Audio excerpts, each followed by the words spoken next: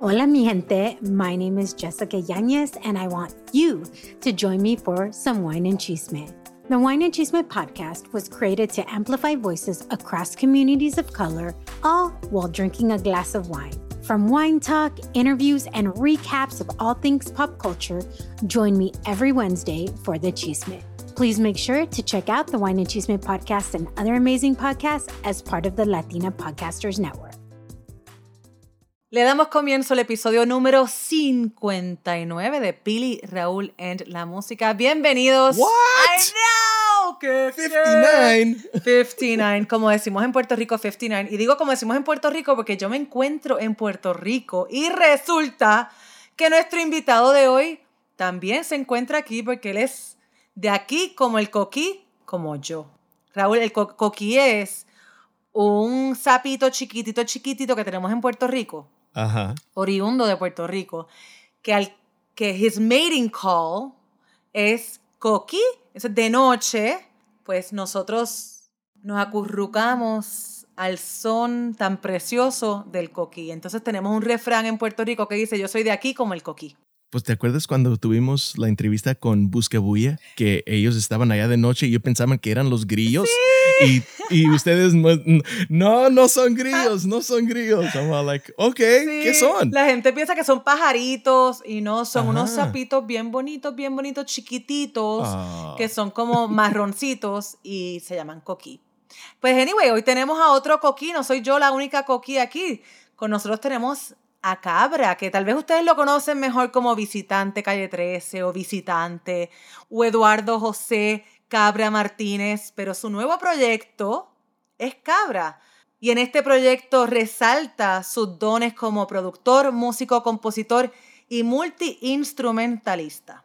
Y lo único que no me gustó de la entrevista es que yo no estaba en Puerto Rico. Yo estaba en Santa Mónica, California. Pero lo que me encantó lo más de la plática con Eduardo fue qué tan abierto y qué tanto nos platicó y qué tan down to earth de veras fue y es este chico. De verdad que sí, porque tú y yo hemos tenido la oportunidad de entrevistar a Eduardo muchísimas veces, pero más con el proyecto de Calle 13. Y la verdad que pues siempre Eduardo ha sido como el más calladito, tú sabes, a él le gusta y de hecho habla de esto en la entrevista con nosotros. Le gusta estar como que behind the scenes o detrás de un instrumento. No necesariamente le gusta ser center stage y the center of attention. He's like the Edge de YouTube, que has visto el documental. Cuando habla él, he's all, I'm always stage left. Siempre empecé allí a la izquierda y siempre voy a estar allí. Y lo mismo nos dijo Eduardo de como, he doesn't like to be right on the spotlight. O sea, no le gusta eso. No, pero nos encantó que sí, que tú sabes, a través de los años, pues obviamente él y yo tenemos muchas amistades en común. Yo me crié con la música de todos sus proyectos, porque antes de Calle 13, él estuvo en varias bandas como productor y también como músico. Y fue bien lindo como que conectar, ¿verdad, Raúl? Con él después de tantos años, donde los tres hemos tenido como esta conexión musical y que fue bien cool porque uno nunca sabe cuando vas a entrevistar a alguien, tú sabes, you don't know what mood they're in, no sabes si están deprisa, no saben si de verdad pues tienen hambre y se quieren ir a comer, pero como bien dijiste, Raúl, Eduardo, como van a notar, se presentó de manera súper vulnerable y muy cool en esta entrevista. Y sí, teníamos un límite de tiempo, but that was just blown out of the fucking water. Hablamos casi una hora. Tienes toda razón, a mí se me había olvidado que nosotros teníamos un límite de tiempo, pero es que los tres estábamos tan envueltos. Bueno, ya sin más preámbulo, para que ustedes entiendan lo chévere que estuvo esta entrevista, vamos para adelante, Raúl. Sí. Aquí en Jack Daniels presenta Pili, Raúl en la música con Cabra.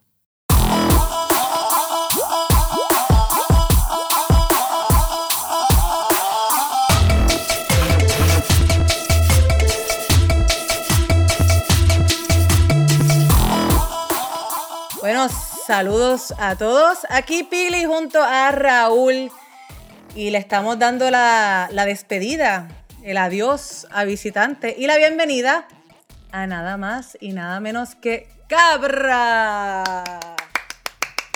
What's ¿Qué up? onda, señor? ¿Cómo estás? Todo bien, todo bien. Aquí en mi estudio, de lo más bien.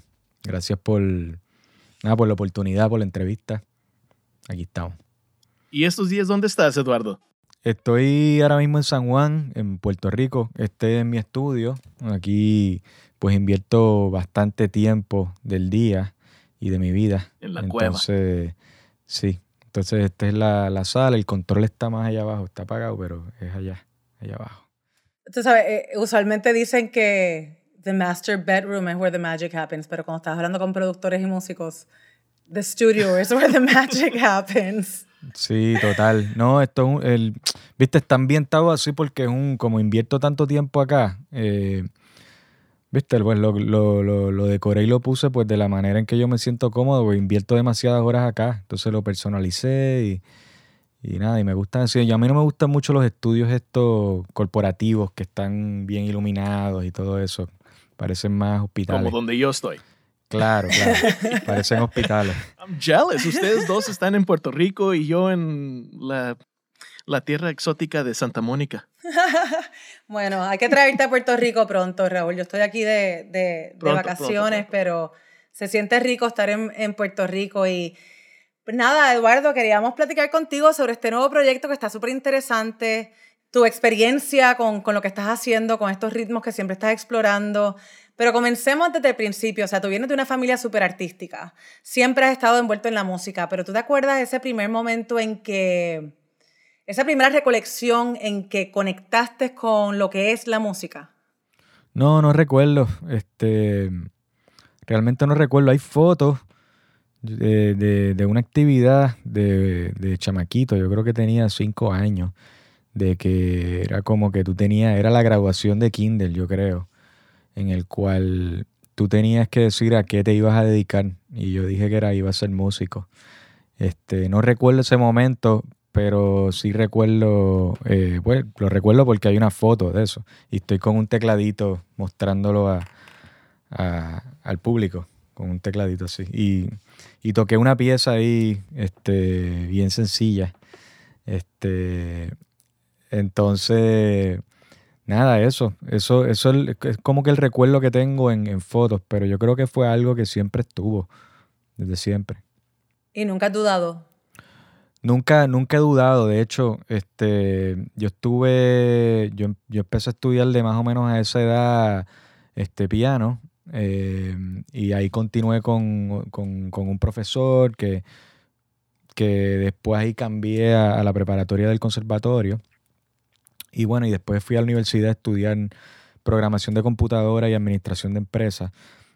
Pero en ningún momento la música paró, porque en todo ese momento de preparación universitaria estuve tocando en bandas, en la calle. Previo a Calle 13 yo fui parte de 2 proyectos, de 2 bandas, pero nada, que siempre ha estado. O sea, yo empecé a tocar en la calle así con bandas a los 15 años. Es que yo me acuerdo estando no en el Shannon's original. Para los que nos están escuchando y Raúl, los que no sepan de Puerto Rico, Shannon's era una barra icónica para los que nos criamos y nacimos aquí en Puerto Rico. Y cambió de lugar. Y me acuerdo verlos ustedes, empezaba con B la banda y no me acuerdo cómo era. Sí, Bayanga se llamaba la banda. Bayanga, Sí. me acuerdo. Sí, éramos unos chamaquitos. Que de hecho la mitad de ese corillo terminó siendo la banda de Calle 13.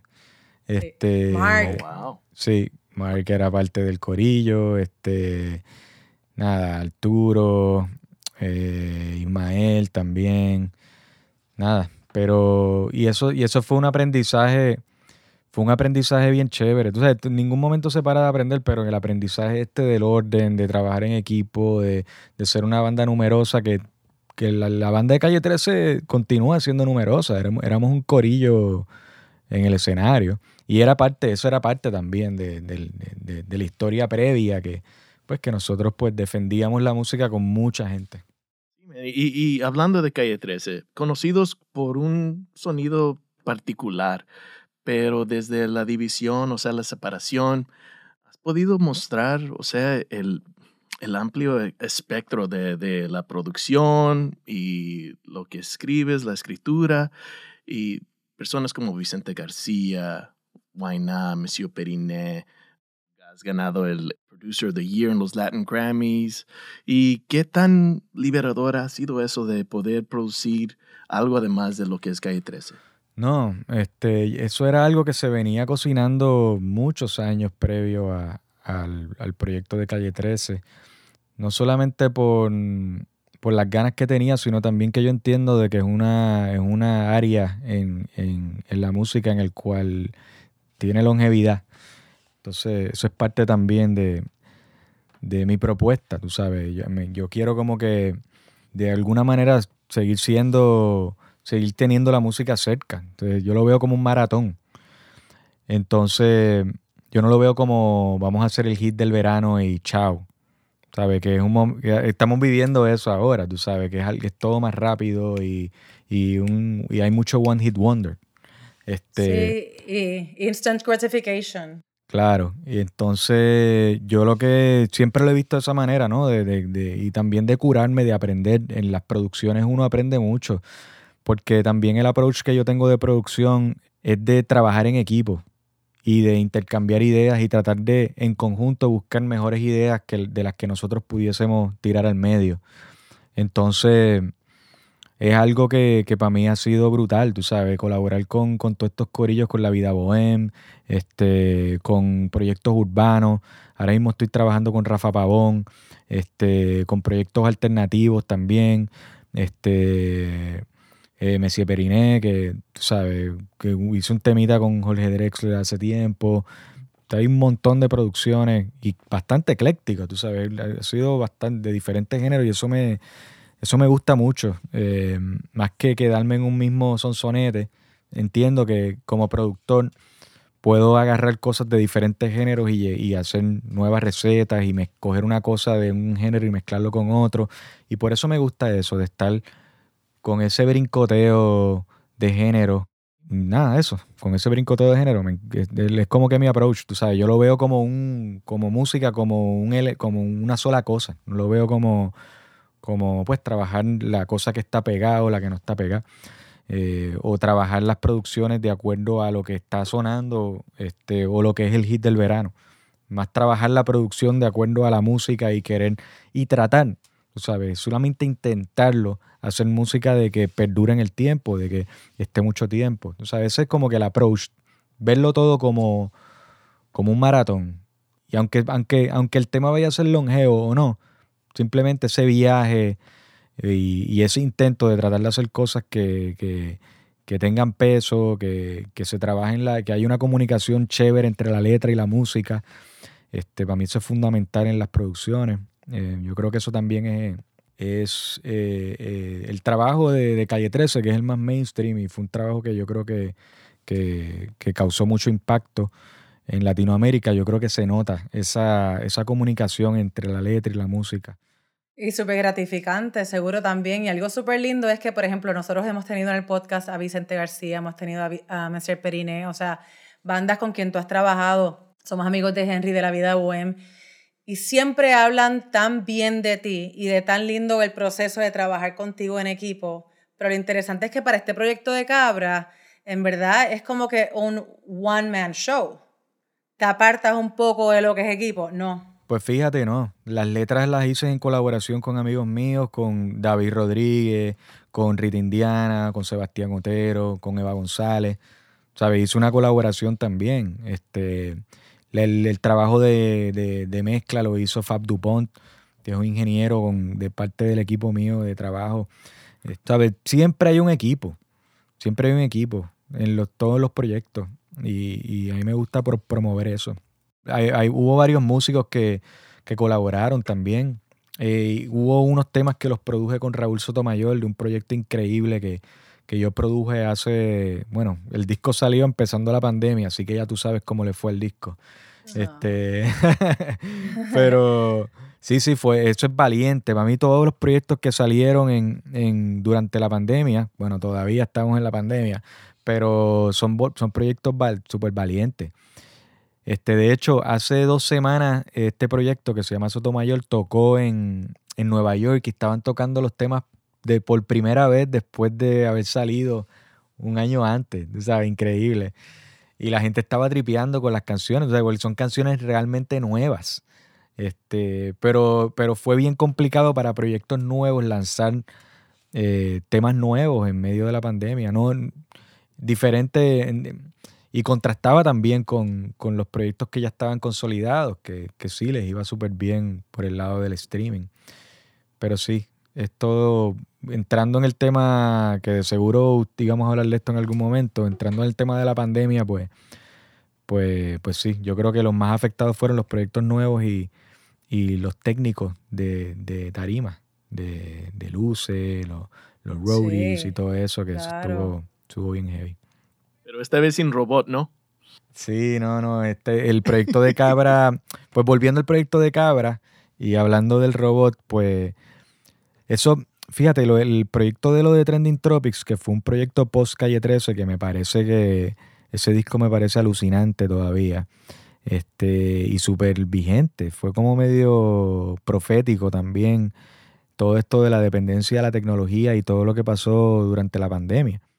Un poco ahead of its time. Sí, yo creo que sí. Y después de esa experiencia yo sentí que hay una necesidad humana de que un humano defienda un proyecto. De hecho, el mismo proyecto de Trending Tropics fue mutando mientras fue avanzando. Al principio era pues la figura principal era lo del robot y mientras fue moviéndose, pues el robot fue yéndose como que se fue yendo para el lado y entonces de repente se fue como que para atrás y los cantantes como que tomaron el control otra vez y eso me pareció bien chévere también, fue un aprendizaje brutal.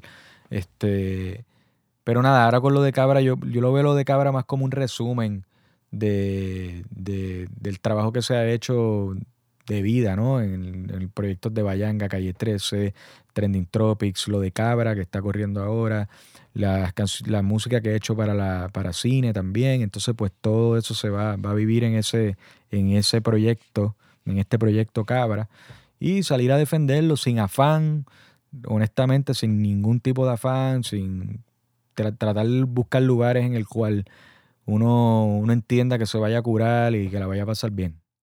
¿Y cuál ha sido como el aprendizaje más grande con este proyecto en específico? De lo de Cabra, el aprendizaje más grande fue el poder de la interpretación.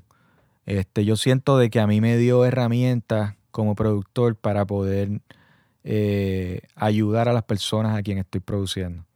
¿Sabes? Me sentí vulnerable, me sentí una porquería, me sentí inseguro, y entendí que todas las personas que se paran frente a un micrófono pues tienen esa emoción o sensibilidad o lo que sea que hay que tener mucho cuidado en ese momento porque uno está muy sensible. Entonces, pues eso para mí fue el mayor aprendizaje. De hecho, en tu canción Gris hablas específicamente de inseguridades. Sí, total. Fue un proyecto súper personal, lo de Cabra. Que también era como un ego trip mío de tirar todas las cosas, cosas que yo siento, cosas que no están tan chéveres. Por eso es el cero afán de triunfo. Es más como que las ganas de comunicar cosas mías. Aunque sí estaba en un ego trip, era como que tratando de comunicar las cosas. Casi todo era bastante dark. Como que necesitaba eso de. Yo creo que la segunda parte del EP, que espero que esté saliendo en abril del año que viene, va a ser más luminoso. Yo creo que voy a tratar de hacer las paces con la interpretación. Yo estoy en un buen momento también en el tema de la producción, que se está moviendo, está demente, ¿sabes? Estoy ahora mismo como con 5 proyectos a la vez y siento también que se está reconociendo el trabajo de mucho tiempo. Y eso me parece nítido. ¿Y fue difícil salir de esta zona de confort? O sea, de este comfort zone que ya estabas acostumbrado a estar detrás de los teclados o a lo mejor un poco al lado. Ahora tú estás front and center, ahí puro Yo enfrente. voy a seguir estando al lado. A mí me encanta estar al lado del escenario. No me vas a ver nunca en el medio, al frente, con las luces. No. De hecho, ya el setup de la banda va a ser como medio semicírculo y eso, de verdad. Porque también vamos a hacer un corillo de multiinstrumentistas. Entonces, pues, yo creo que hay espacio para que cada uno se luzca y le meta. ¿A ti siempre te ha encantado experimentar con diferentes instrumentos, conocer música de otros países? Como que siento yo que te has adentrado bien en lo que es la historia musical de diferentes países. Y se nota mucho en este álbum también, o sea, es algo que es palpable en este álbum también. ¿Cuál era la idea sonora, original de este proyecto en específico? ¿Y te mantuviste fiel a esa idea original? Pues lo que quería, lo que traté desde el principio es resolver los problemas de producción sin tener que llamar a muchos recursos externos. O sea, que trataba de resolverlo todo yo. Si voy a grabar la guitarra, la grabo yo, los teclados los grabo yo, todo. Hay un tema que sí, grabé unos panderos de plena. Bueno, colaboré con mi hija, estuvo increíble esa experiencia. Colaboré con Emanuel Santana, que tiene una voz increíble. Pero sí, trataba como que todo el tema como que no llamar a una sección de cuerdas o de trompeta o metales o lo que sea, no, como que no estaba tanto en eso. Como que estaba tratando como que de las ideas como que recogerlas un poco y que se siguiera escuchando grande el proyecto, pero con menos recursos. O sea, que era una cuestión más de yo ponerme límite de eso y tratar y buscar y ver a ver qué salía, cómo iba a sonar la cosa con menos recursos. Porque en el pasado siempre trato de poner layers y layers y layers de producción y que de repente se forma como una pelota de música. Y estuve muchos años también en ese plan de muchos layers. Entonces como que ya como que siento que la música está simplificándose. Más bien es como que buscar pues el acorde chévere o que las texturas chéveres y trabajar eso más, la textura. Y yo creo que la música está en ese lugar ahora mismo. Sí, es como los principios, o sea, cuando apenas van empezando y no tienen tanto equipo, no tienen tantos recursos, pero todavía sale la música y la energía, la imaginación, todo es lo que de veras it pushes you para que saltes con algo más fuertísimo. Sí, igual también en el tema de los pocos recursos, para mí fue un aprendizaje porque pues ahí las ideas pues se tienen que ajustar a lo que haya. El primer disco de Calle 13 yo creo que es ejemplo de eso, de hacer un disco con pocos recursos y pues quizás no teníamos un ejemplo, el tema de la jirafa, que no teníamos un acordeón, pues tuve que usar un plugin para hacerlo. Tú sabes, ya mientras fue avanzando la cosa, había más recursos, pues me compré un acordeón, lo grabé yo el acordeón. Entonces, sí. Contra, eso es un instrumento súper difícil de aprender. Sí, pero el que yo tenía era el de tecla. ¿Sabes? Como que, Okay. que no es el de botones. Entonces, pues, más o menos me defendí aquí porque, aunque el lado izquierdo sí tiene botones, pero pues se dividen en notas, después en acordes, mayores, menores, en séptimas. Entonces, como que yo le busqué más o menos la vuelta al lado izquierdo, pero el lado derecho, pues yo estoy acostumbrado a tocar los teclados. Entonces, pues, no fue tan complicado. ¿Qué tal la experiencia de trabajar? Mencionaste ahorita que fue súper emocionante, pero de trabajar con Azul Cabra, tu hija. O sea, ¿eso fue idea tuya? ¿Eso fue idea de ella? Sí, fue idea mía. Pues que no quería que hubiesen colaboraciones en el tema, aunque colaboré también con Emanuel Santana, pero colaboraciones así muy loud. Entonces pues me pareció bien chévere pues colaborar ese tema con Azul. También está hablando de las ganas estas del triunfo, de esta nueva tendencia pues de querer ser. Algo muy de la generación de ella. Claro. A eso era lo que iba, tú sabes, empecé a comparar la vida de un meme con la vida de alguien que esté trabajando en el arte en la actualidad. Entonces, pues, y había muchas cosas que se parecían entre un meme, ¿sabes? Lo inmediato que pudiese, lo viral que pudiese irse, lo rápido que se ve un meme también, porque a veces los memes se van, como que todo el mundo está como el pana que hacía como que y después como que, tú sabes que ese fue un meme que ya se fumó, ¿entiendes? Como los tipos que están cargando el ataúd también, eso fue un meme que... Entonces duran bien poco, pero se van viral, mundiales, viajan el mundo, son exitosos y desaparecen. Entonces pues estaba comparando toda ese éxito de un meme con el éxito de un proyecto actual, musical. Y me pareció chévere también que que me ayudara a defenderlo mi hija, que ella pues consumidora brutal de las redes, de los memes, de todo esto inmediato, que tiene el attention spam, lo tiene, pero súper porquería. Sí, cierto. Sí.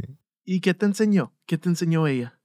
El haber colaborado con ella, pues lo que pasa es que fue un momento bien especial, ¿entiendes? Como que yo a la misma vez que estábamos aquí en este estudio y estábamos grabando, pues yo sentí una emoción, pero brutal. O sea, como que era demasiado. O sea, yo no como que tampoco me atrevía a decirle mucho porque tampoco era su primera experiencia grabando un tema full. Entonces yo tampoco quería, pues como que empujarla mucho, aunque hizo un trabajo increíble. Quería como que dejarla fluir. A mí me enseñó como que también a dejar fluir un poquito las cosas. A veces tiendo a ser muy medio control freak, aunque sí me gusta trabajar en equipo, pero sí me gusta como que las cosas pues sucedan de cierta manera, tratar de debatir y todo eso, pero siempre pues manteniendo un orden, nada, whatever. No entremos ahí porque después revelo todos mis trucos. No me gusta. Pero lloraste un poco del orgullo cuando la viste. Sí, Cuando fue la escuchaste, emoción, fue bien seguro. brutal, sí, la emoción fue bien nítida. No documenté el momento porque tampoco quería como que ponerme para eso. Simplemente quería como que disfrutarlo y vivirlo. Y que quedara documentado pues en el tema. O sea, en esta nueva producción, Cabra, que como bien dijiste, pues esta es la primera parte y ya al principio del próximo año escucharemos la segunda parte del proyecto, hay mucha preocupación más social y que tiene que ver también con los medios sociales, como estamos hablando ahora. Pero ¿qué preocupación tienes ahora mismo en cuanto a lo que está pasando en la música? Por ejemplo, mencionamos a gente como Vicente García. Hoy estaba hablando con una muchacha que escuchó el podcast que hicimos con Vicente, lo escuchó anoche y vino a donde mí. Mira, me encantó tu podcast. Le dije, mira, tenemos a Alex Ferreira, tenemos a Monsieur Periné, todos estos artistas que para nosotros son fucking genios musicales, pero no tienen tal vez el empuje, como tú bien mencionas en una de tus canciones, como que las multinacionales no están apoyándolos necesariamente. Y para mí eso, como journalist de música, o sea, periodista de música, me preocupa. Porque estas personas que, son una Carla Morrison, que son súper mega talentosos, pero, mano, no tienen ese vaqueo. La gente no los conoce tanto. ¿Eso es una preocupación para ti? ¿Cuál es tu preocupación ahora mismo musical, Diablo? Y esa pregunta me tardó como 2 minutos en hacerla. No, ninguna preocupación. Tú sabes, yo me acuerdo que yo he tenido reuniones con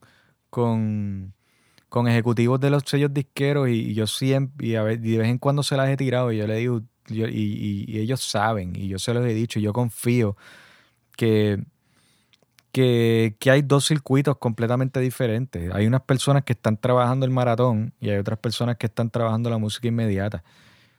Por ejemplo, yo entiendo que el trabajo de Vicente, el trabajo de Messi y de Periné es trabajo maratónico y que ellos van a seguir tocando cuando tengan 50, 60 años. Porque eso es lo que ellos quieren.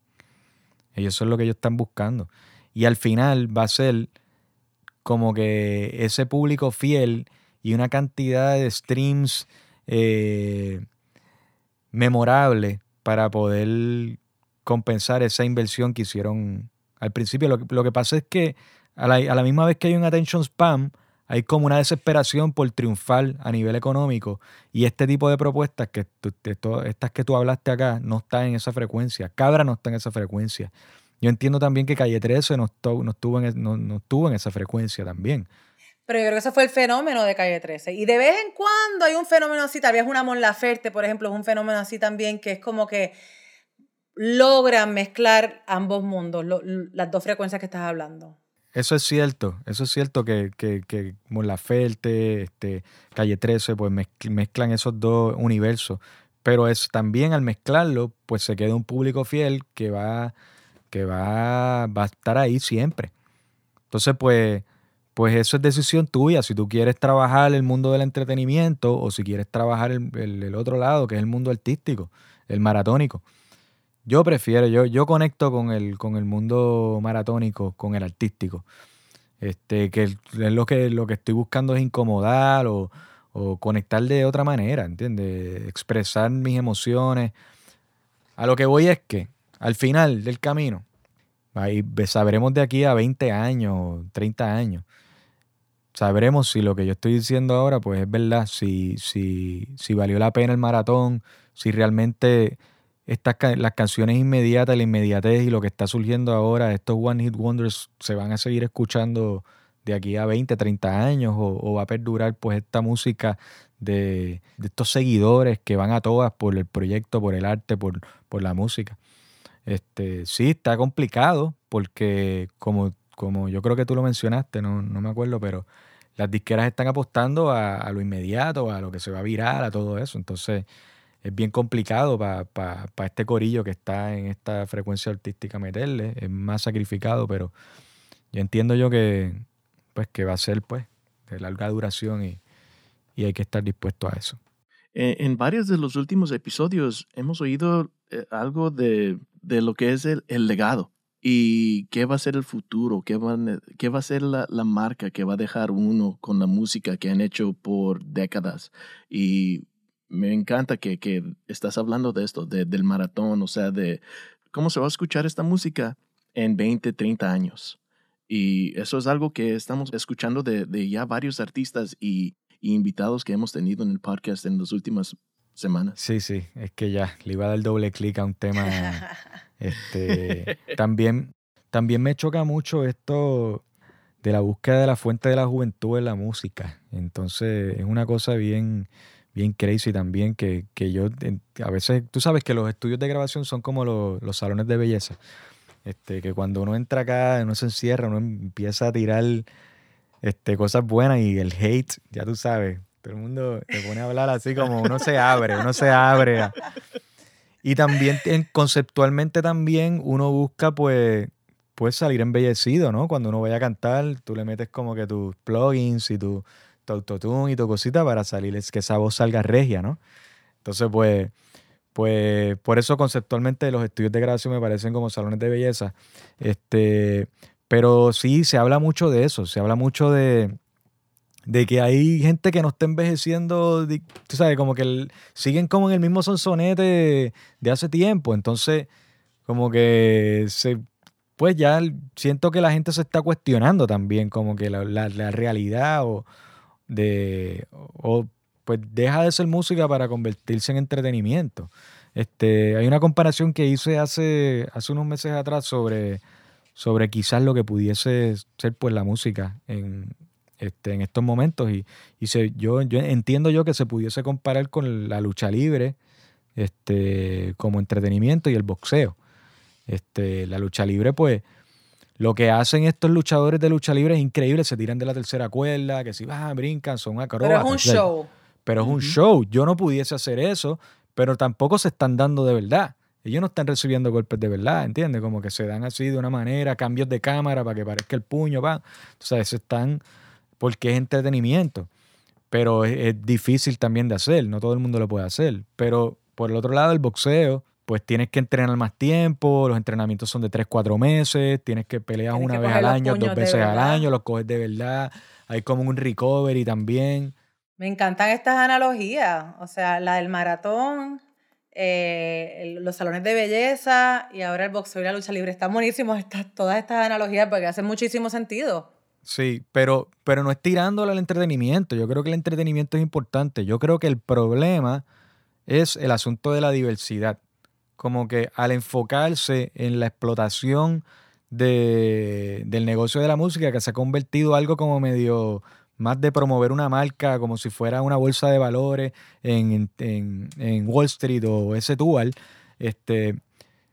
pues eso como que ha cortado la oferta o la ha cortado yo creo que le está cortando la oportunidad a la gente a escuchar cosas diferentes, porque supuestamente, y digo supuestamente porque entiendo que es un supuesto, hay un sonido del momento, hay una letra del momento, hay unos acordes del momento, y eso es lo que va a triunfar.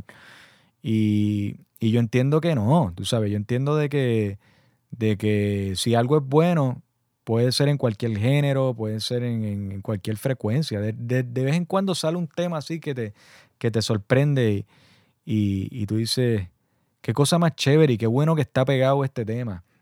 ¿Con quién te gustaría trabajar que no has trabajado con ellos todavía? Pues mira, esta pandemia, una de las cosas nítidas que me dejó fue que yo sé que estás hablando en futuro, pero te voy a hablar como más o menos en presente, pasado, y te contesto futuro después. Como que colaborar con Corillo Boricua, como que no tuve la oportunidad previo a la de la pandemia. La pandemia también me obligó a conectar con proyectos de acá. Por ejemplo, el proyecto de Mima, hice un tema con ella que quedó bien lindo, ya sacó hace como 2 meses atrás.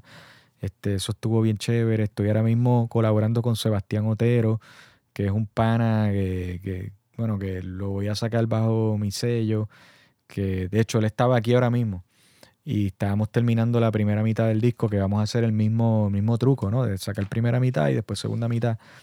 Estoy como para eso, para trabajar con corillo que esté como que en otra frecuencia, chamacos que le estén, y chamacas que le estén metiendo. Parte o sea, yo siempre he estado en Puerto Rico y una de las razones por la que siempre he estado acá es porque aquí el tema de los recursos humanos es bien heavy. O sea, aquí sale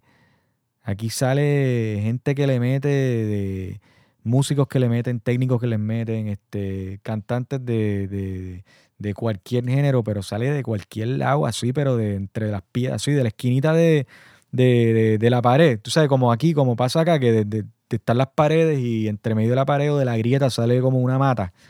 Pues así mismo salen, así mismo salen el talento de acá. Y no solo eso, que van a todas, ¿sabes? La semana pasada estaba grabando acá un corillo, ¿para qué disco era? Yo no me acuerdo para qué disco. Para el Cuarteto de Nos, que estoy Ajá. produciéndole 3 temas ahora para el próximo disco que están armando.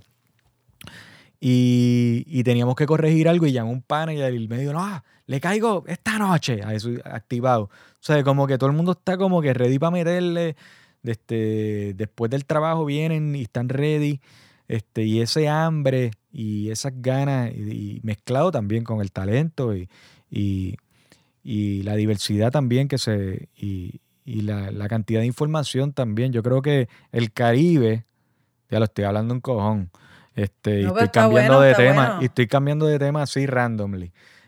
Creo que el Caribe tiene un power a nivel geográfico y también a nivel de que históricamente ha sido un lugar en el cual la gente viene, deja cosas y lo sigue. Entonces, históricamente siempre fue un punto de encuentro de dejar cosas y continuar hacia la tierra grande.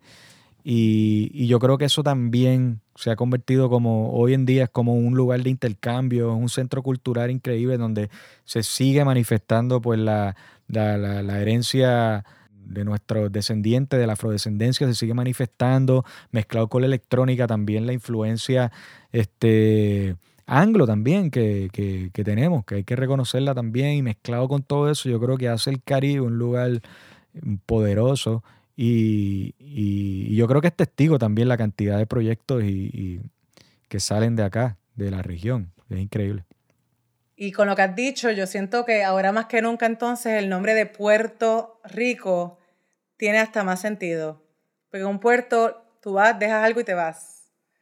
Que es lo que tú estás diciendo ahora. Y rico en todo lo que estás hablando ahora, en esa disposición que tiene la gente de decir que sí, en las ganas que tal vez no se encuentran en otro lado.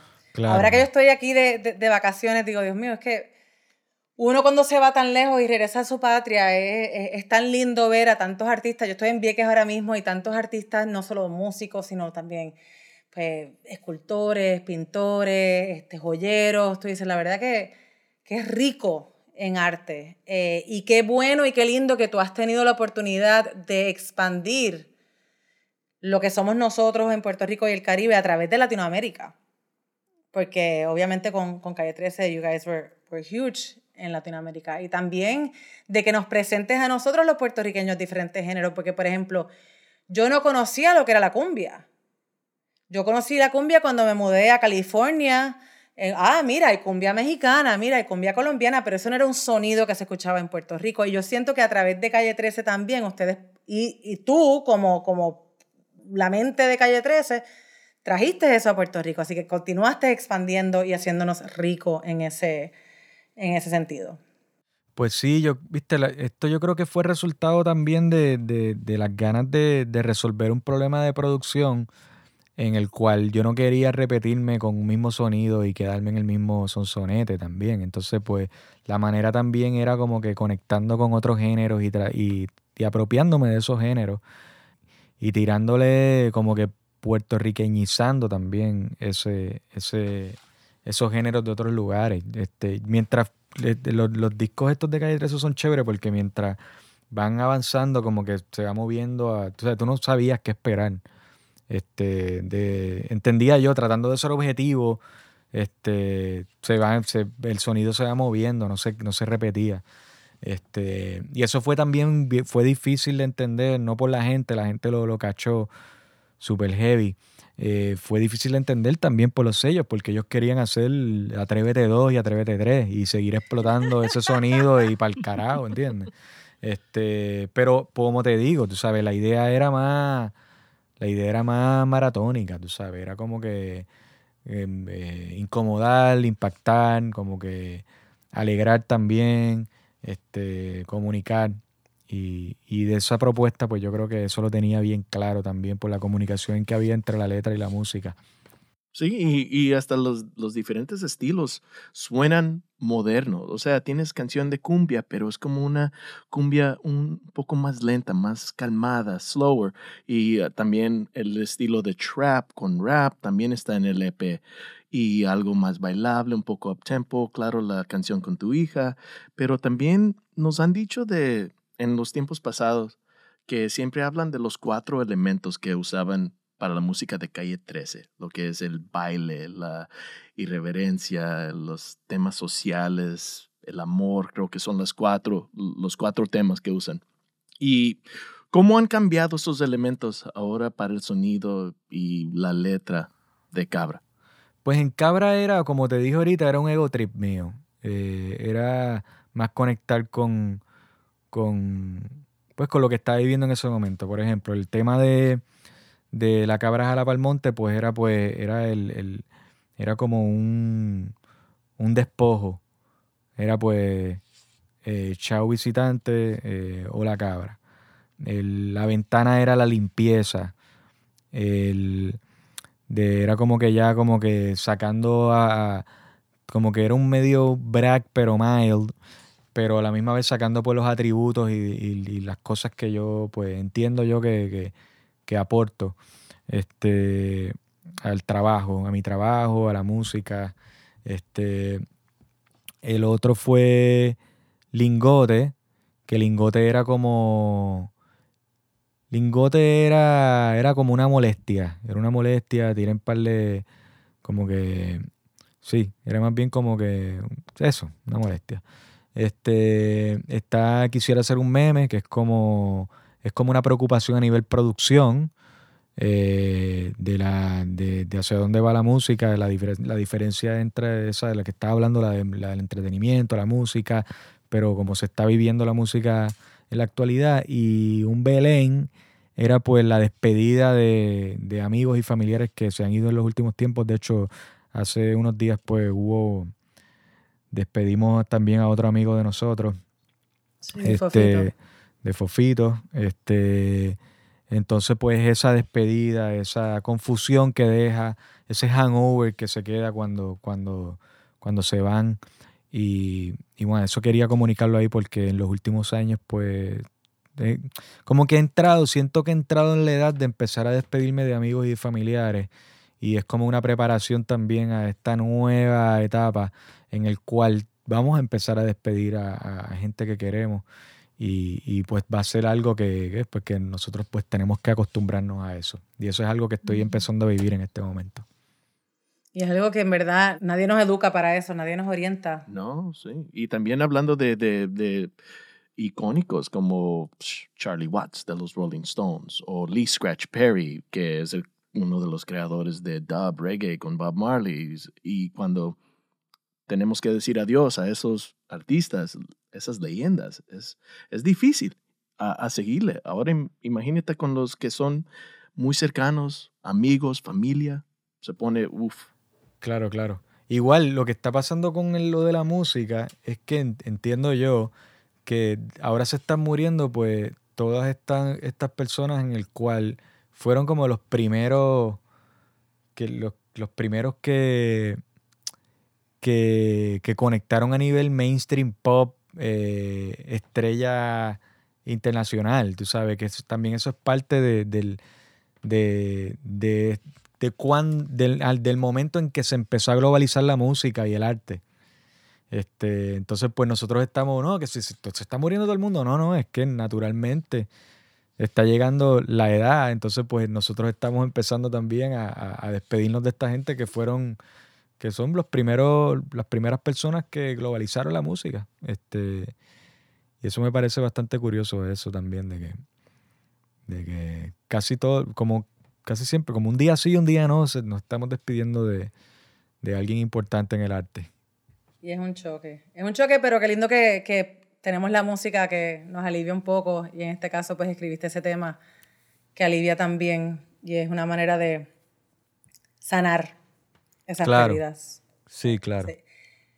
Eduardo, podríamos seguir hablando, pero sabemos que tú eres una persona sumamente ocupada, así que no te vamos a tomar más tiempo. Me estás echando la culpa. No, que si nos tenemos que ir porque Eduardo no quiere seguir. No, mira, por nosotros, créeme. Mira, nosotros podríamos estar aquí horas. Mira, estuvimos con Cultura Profética 2 horas.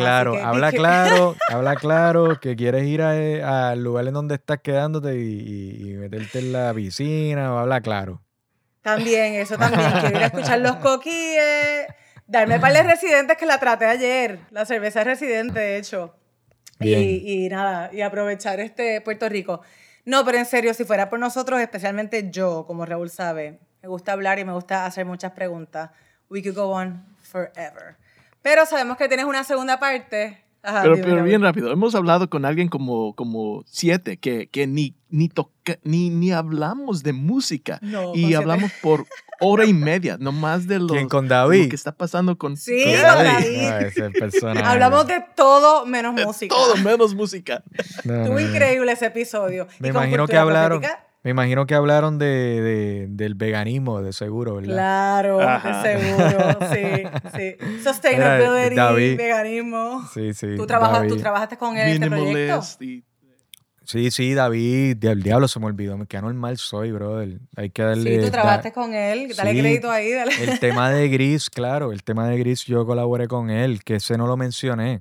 Ese tema no lo mencioné ahorita en la lista de temas. Que el tema es como que las inseguridades y a veces...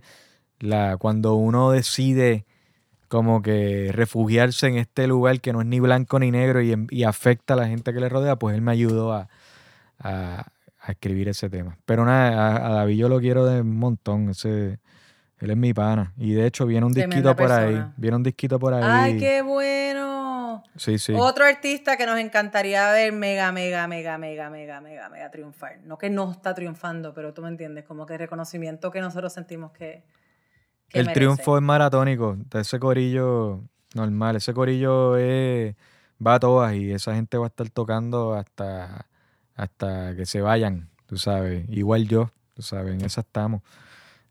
Para meterle y curarnos. Pues nosotros como amantes de la música y amantes del arte y lo que ustedes están haciendo, vamos a continuar creando un espacio para que ustedes puedan contar su historia y contar sobre su proceso creativo hasta que se acabe el maratón. Ahí estamos. Cuento con eso. Una última pregunta. yo sé que has hecho de muchísimo y has triunfado muchísimo con la música. Puede ser Calle 13, todos los diferentes artistas que has producido, claro, ahora con Cabro, pero hay algo que aún no has hecho, que maybe you'd like to make it count. O igual colaborar, que nunca contestaste, ¿con quién te gustaría colaborar que nos Ok. Me gustaría colaborar con Silvana Estrada. Ella brutal. Es una chamaca que está haciendo un trabajo increíble. Si no la conocen, tienen que chequearla. Increíble. Es mexicana. Silvana Estrada, brutal. Pero cosas que yo no he hecho, yo creo que no, pero es que eso no es hacer. Eso ya es un proyecto de vida. Déjame pensar. Pero igual lo puedes decir. Sí, puede ser. Sí. Es que me gustaría como que... Honestamente, me gustaría como que romper un poco con la vida con este asunto de la dependencia de la tecnología y lo que estamos teniendo, y como que en una finquita y como que meterle a la finquita. Como que estoy para eso, estoy para la finquita. Así que... A ver, todavía llama a no la he hecho. Draco para que te dé par de tips. Sí. Tengo un par de panas también que están activas con la finquita, así que nada, vamos a ver si se da en algún momento. Dale, vas a tener cabras en la finca. Si tengo que estar, exacto, es que tengo que estar ahí 100% porque me dicen que se las roban si las dejo solas. ¿Se roban las cabras? Sí. Oh, wow. Ok. Pues vas a tener que tener un supervisor de cabras en tu finca. Voy a tener, sí. Pero sí, estaría nítido porque así te mantienen el pasto como que bien, ¿no? Mira, pues nada, esperamos volverte a tener cuando saques la segunda parte de este proyecto. Te esperamos aquí en Pili, Raúl y la música. Dale, brutal. Gracias, Corillo. Gracias a ustedes. Bueno, como les dijimos, esta plática estuvo súper chévere con Eduardo Cabra y hablando de todos sus proyectos y todo lo que ha hecho por tantos años de producir música, no solamente para Calle 13, para diferentes artistas, pero ahora como solista. Y sí, estuvo increíble la plática. Muchas gracias a ustedes por escucharnos. Saben que estamos disponibles para ustedes en todos nuestros medios sociales. Nos pueden seguir en Instagram, Facebook y sobre todo nuestro nuevo canal de YouTube, Pili, Raúl en la música. Y gracias nuevamente a Cabra por su tiempo y por presentarse de manera tan cool a esta entrevista. Raúl, gracias a ti por ser el mejor co-host. No, you're the best co-host. Oh, no, you're the best. Oh, no, stop. Oh, no. Pero you know who is the best whiskey? Es Jack Daniels. Y muchísimas gracias a Jack Daniels por apoyar la música latina. Los mejores micrófonos en el planeta de Shure. Y muchísimas gracias a Nelson Arreguín, el DJ Sizzle, por la conexión. Y como dice Pili, gracias a ustedes por sintonizar, por apoyar el podcast, descargarlo, platicar con amigos, familia, de todo lo que queremos hacer. Y muchísimas gracias por su apoyo. Spread the word. That's what it's all about. Y un shout out también a nuestro nuevo productor, Camilo Sánchez. Yes, the engineer with the most, haciendo la magia, como dice. Así mismo es. Nada, hasta el próximo. Saben que lanzamos un episodio nuevo cada 2 semanas, siempre con los mejores artistas y las mejores historias aquí en Pili, Raúl en la música. See you all en 2 semanitas. Chao. Bye bye.